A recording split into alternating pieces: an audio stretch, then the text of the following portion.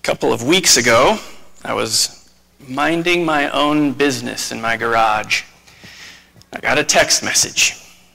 Pulled out my phone, and the text message says, "What would you think about preaching on a Sunday night when I'm out of town?"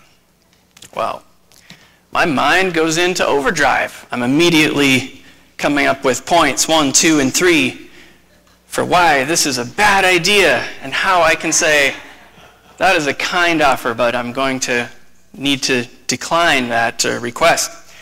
So I put together my case, and I think I need some affirmation here. I need an audience. I need a jury. Say, Ingrid, take a look at this. Let's talk about this.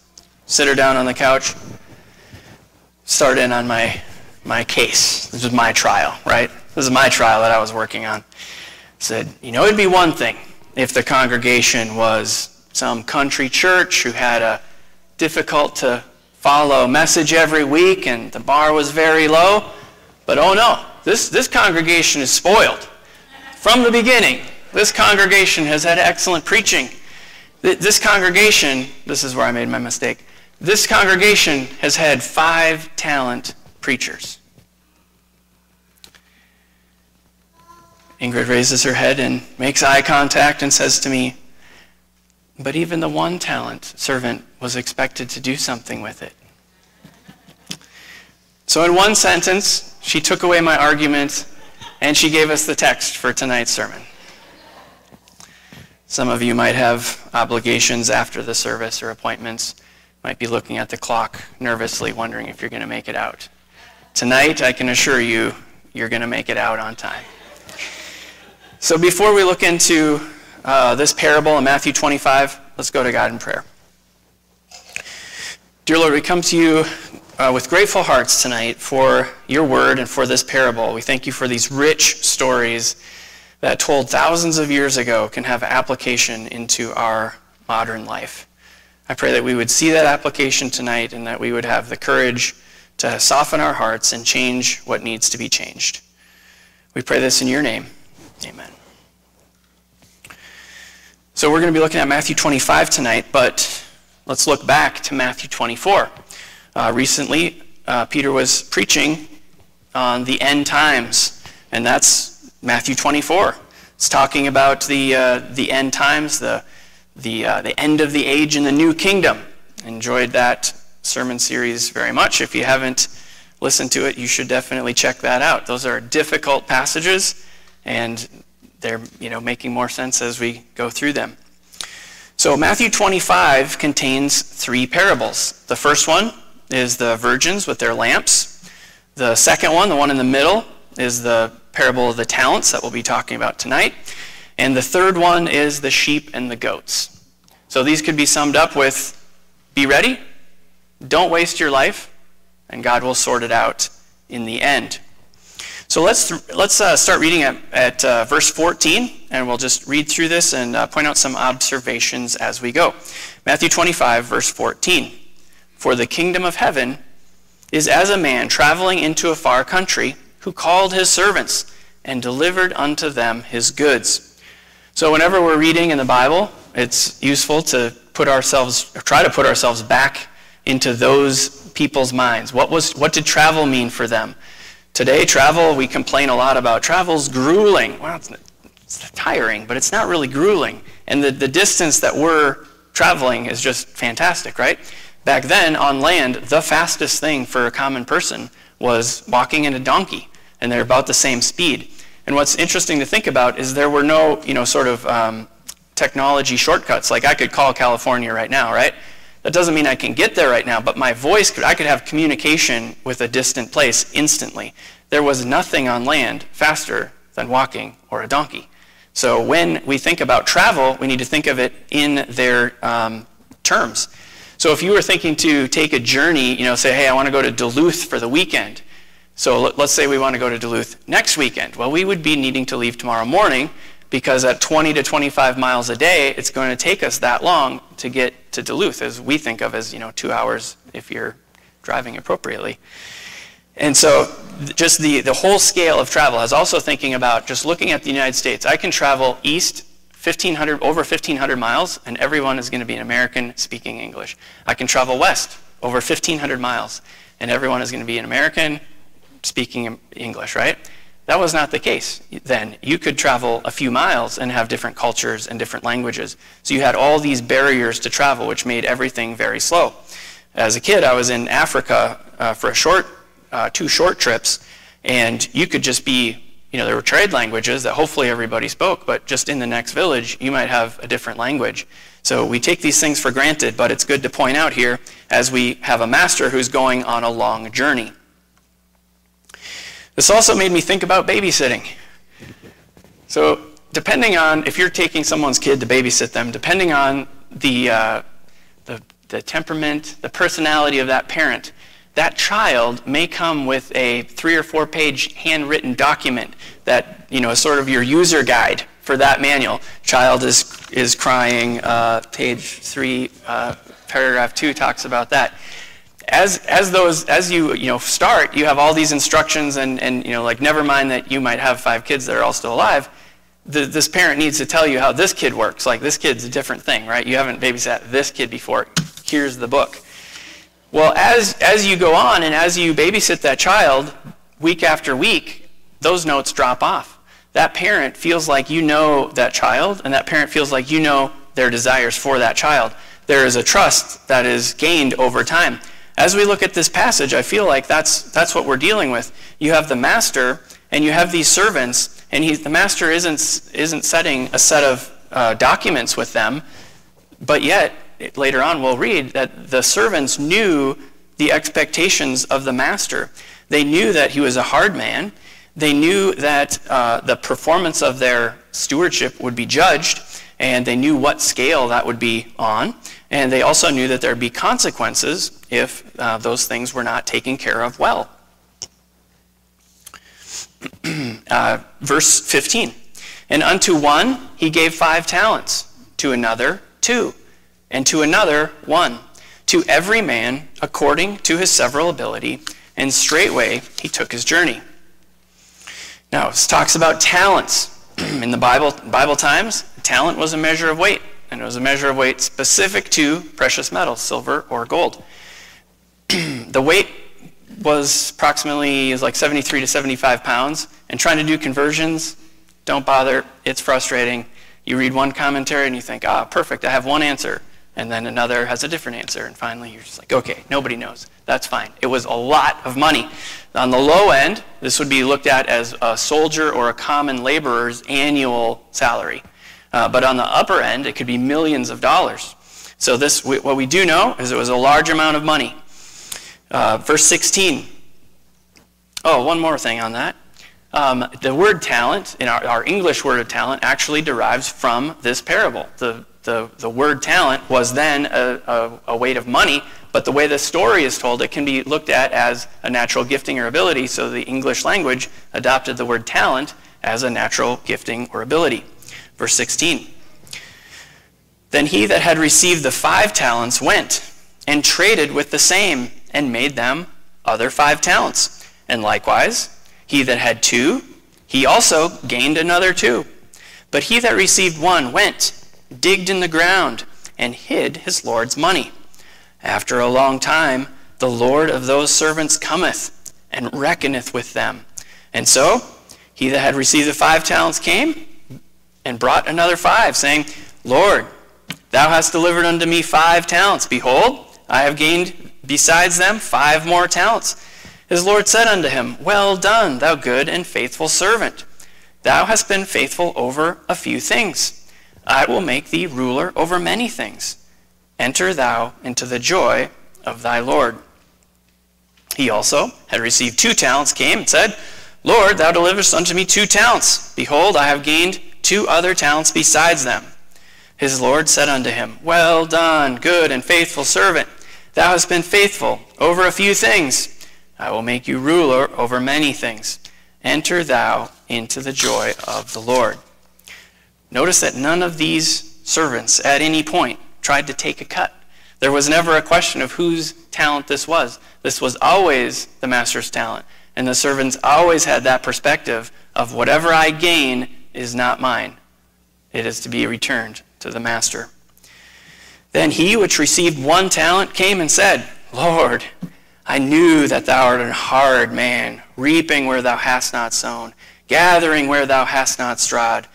And I was afraid, and I went, and I hid thy talent in the earth. Lo, thou hast what is thine. Now, the story doesn't tell us that the 1 talent servant was ashamed, but I think that at this point in the story, I think he is ashamed because he's just seen 5 talent servant and 2 talent servant double and give back to the master. But I can imagine that as this is going on, there's not necessarily a daily accounting for this. And from the 1 talent servant's perspective, you could say, hey, I was nervous, I was scared, and I knew that this guy was a harsh guy, and so what I did is the safest thing I could think of, and so I was really deliberate about this. I was careful. I waited until the dark of night comes, and I don't know if you know this, but there are some wild beasts around here, and I braved them. I went into the dark. There were beasts. I went off into the jungle there, and I dug quietly, because digging is loud, right? It took me forever to dig this hole, because I did it very quietly, like I was escaping a cell. Dig this hole. I bury the treasure. I make sure that nobody is around. I did it in the dark. I make sure nobody's around. Nobody knows. Cover it all up. I back up. I have a palm frond, and I'm there swishing my footprints away. Very, very careful.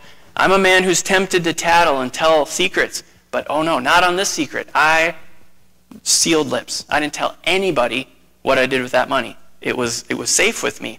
I was also concerned that I might spend the money. I mean, you've got this, money bag, and boy, there's a lot of things that my family could use, but I did not want to waste that money and spend it and be punished for that. So I thought, what's the safest thing I can do? I'm going to get it out of my hands, and I'm not going to be tempted by it. I'm not going to tell any of my friends. I'm just going to hide it, and it will be safe. And how could the master be upset by me giving back exactly what I received?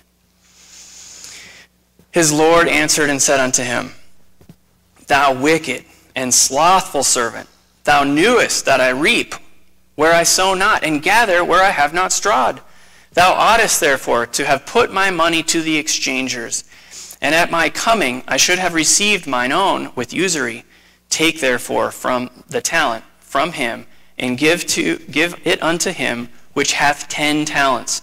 For unto everyone that hath shall be given, and he shall have abundance. But from him that hath not shall be taken away even that which he hath. And cast ye the unprofitable servant into outer darkness. There shall be weeping and gnashing of teeth.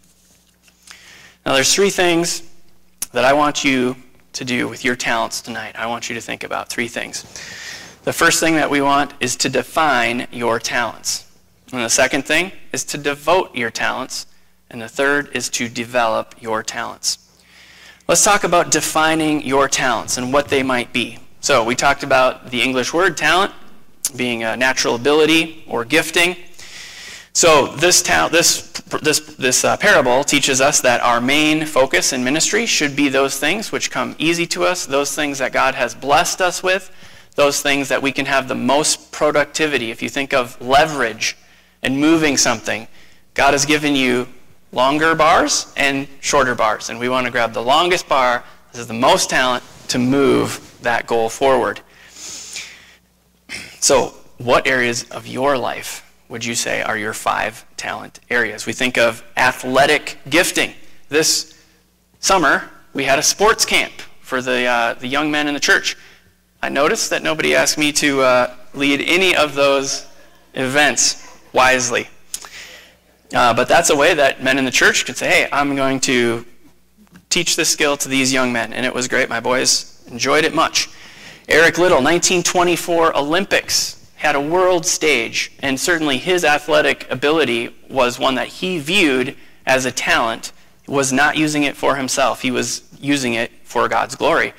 I think it was 100 meter was what he was trained in, and that was going to be on a Sunday. He said, I'm not able to run on a Sunday, so I'll take another race that I'm not as well suited for, and then ended up becoming a missionary and inspiring a generation of missions work and awareness of that, of what God can do with somebody.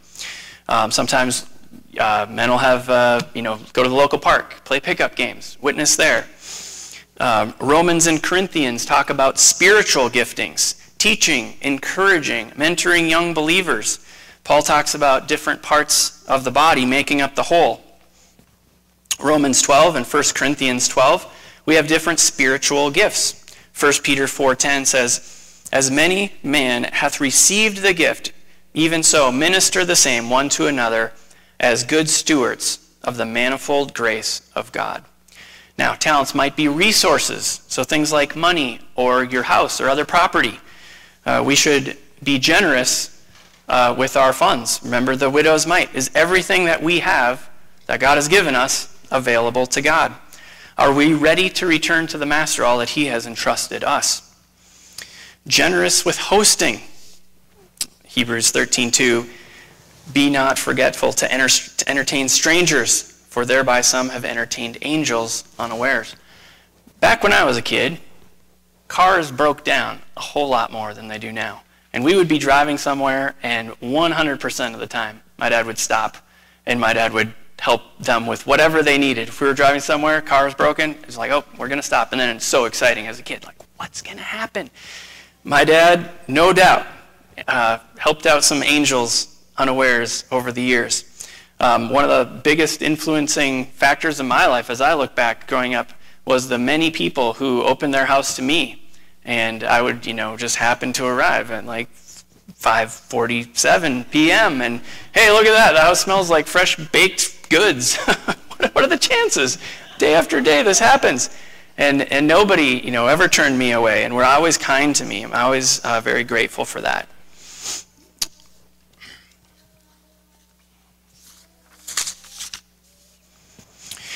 We should be generous with our time. I think as we grow older, we recognize that time is our, most valuable asset. But I don't often think of it as a talent that is to be invested for the kingdom. We all have the same number of hours in the day, which is always funny when people say, I don't have that kind of time. It's like, actually you do. Let me show you. Your watch and his watch, they're the same. They have the same hours. But it should be convicting if we see someone who is very productive and we feel like we're being idle with our lives. That is a talent that we should be returning to the Master. When scheduling conflicts occur, how are those things prioritized? How do we decide what we do and what we're not able to do? How easy is it for us to clear our schedule for someone in need? I'm so often convicted of this as I see other believers dropping everything to help somebody. I think, oh, I better do that too. But yes, everything that we have time-wise should be at the disposal of the Master. Now let's talk about talent as an opportunity. So 40-some years ago, there was an opportunity to start a church. The bad decisions of one church opened up an opportunity for Straight Gate to be founded. And so when we are going through our life and we see an opportunity to step forward in faith and do something difficult or hard or maybe risky, we should take that step. Ingrid and I were involved in a church plant that realized that thousands of international students would come to the University of Minnesota every year. So you had this mission field flying to Minneapolis-St. Paul and spending time, and also being in kind of a mode of, I'm going to another country and I want to learn the culture and and I think they do God there. I think that's a thing. So they're open hearts and very interested. That's an opportunity. We should take those opportunities. Now, hearing of the gospel. This is one that I had not thought of. But when we hear the gospel, that is a talent that is given to us, and it is up for us to decide what are we going to do with it. Same with grace. We have received grace. Do we hold on to that grace? Do we hide that grace? Or are we ready to give it away to others? When it comes to grace, we do not want to be like that one-talent servant. A couple weeks ago, Peter was talking about Judas. And in closing, he said, the grace that is extended to you will either save you or condemn you.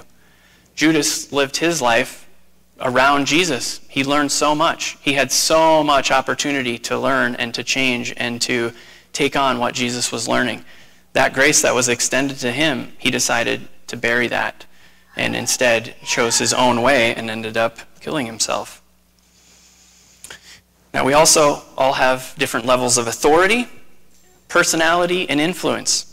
We've all been disappointed by different Christian leaders or politicians. So when we're in a position of authority, how are we behaving? Are we inspiring other people to be more like the master? So we talked about defining our talents. Next, let's talk about devoting your talents. D.L. Moody said, "Our greatest fear should not be of failure, but of succeeding at something that doesn't really matter." When I was 12 and 13, like I said, my family took 2 short mission trips to Sierra Leone, West Africa. And when we came back from that, we would go around to different churches in our denomination, and we would do a slideshow. Kids, if you imagine a big phone, like on the wall, and then you could be back there and flip through pictures, that was a slideshow. After the slideshow, we would take questions, and there was one question that we just about always got, and I was always hoping we would get it, because my dad would immediately make these people regret they asked the question. And these poor people, like, they're just asking a question. Hand would go up, dad would call them. "Was your family safe when you were in Africa?" Because we're showing, like, the most exciting slides, right? This was, like, the snake with his head blown off and, just things that you just don't think of here. My dad would say, "There is no safer place than being in the center of God's will." And you just see that person sort of sink down into the pew. I was like, "Yeah, Dad, got him." And I guess that really stuck with me, because when I was working on this point, this is the first thing I thought of, was Dad saying, "There is no safer place than in the center of God's will." God expects us to use what he's entrusted for his glory. The point of the talents is to be used for the master and the kingdom. If there's a missions trip or some opportunity that you have, you should step through that door with courage. It's not a good habit to be playing it safe and slowing down. Those talents are to be devoted.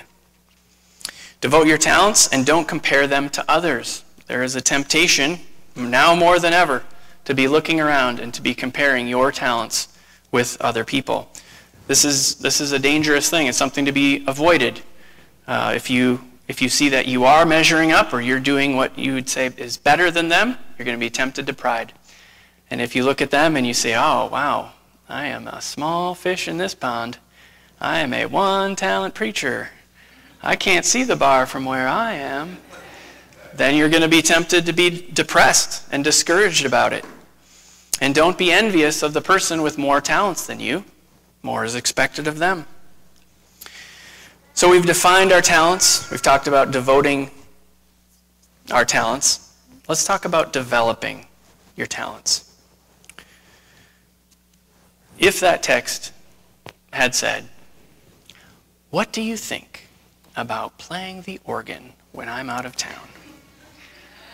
I could have very easily said, "Well, that's not a thing. I'm not able to do that. I have some suggestions for you." But those one-talent areas are areas that we don't have the most leverage, but there are things that we can do. There are things that we can do for the master. And while it isn't really the point of this parable to use your one-talent areas, we do see that in the Bible. God did not choose the most eloquent speaker to lead his people out of Egypt. God did not choose the strongest, tallest, most powerful warrior to take down Goliath. And Gideon was not the bravest man in the land, but God chose each of those guys to do great things. So that brings us to us. You may not have noticed that Straight Gate is not the largest church in the Twin Cities metropolitan area. But we tend to make up for that size with the activity level of the ministry.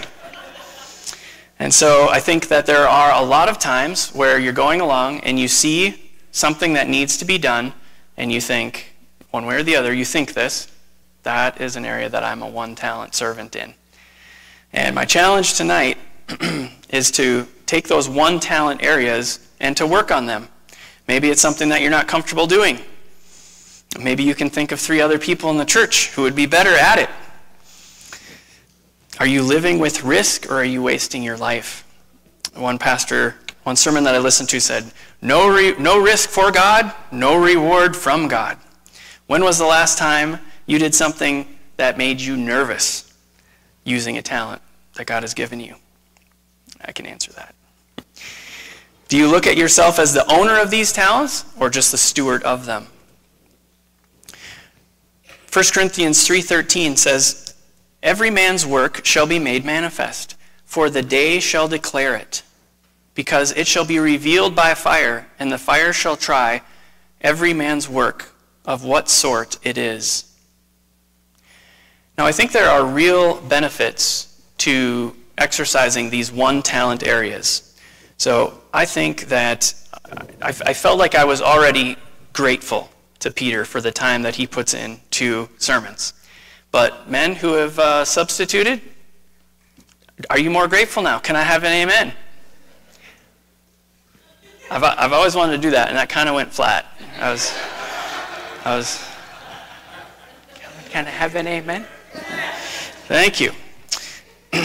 But boy, let me tell you, when you're doing something that is making you stretch, you become so grateful to those people who do that on a regular basis. I think there are real benefits. So we stretch and grow in ways that we would not have otherwise. We rely on God's strength and our weakness. We're humbled because we're not polished. Like, these are areas that we're not very good. And so, yep, I made a mistake. It's, embarrassing, and I need to get over that. Our kids, or the next generation, sees you doing things that are making you uncomfortable. So the next time you say, I want you to do that, they're not going to be able to say, well, you wouldn't. Well, okay, I guess I better do that, right? We avoid becoming complacent and doing things that come easy for us. And like I said, I feel so grateful to anybody who's coming up and preaching, because now I have gone through the process, and I'm and for that matter, Tabitha and the kids. Like, there's a lot of time involved in preparing a sermon, and that's time away from family. So it makes you very grateful. How can we be upset with each other over the color of the carpet or whatever silly thing when we're feeling this gratitude for the people who are playing the music or teaching Sunday school? It doesn't really have a place in our heart if we're just filled with gratitude for what they're doing.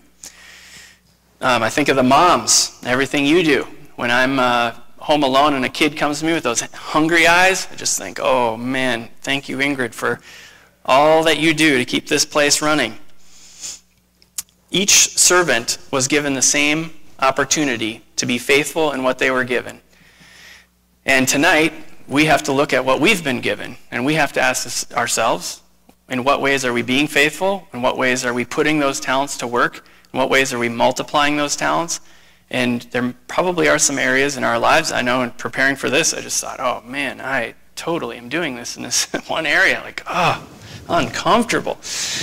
But we have to look at ourselves and how we're living and decide, how are we handling the talents that God has given us? Are we giving them back? Are we multiplying them? Or are we hiding them and playing it safe?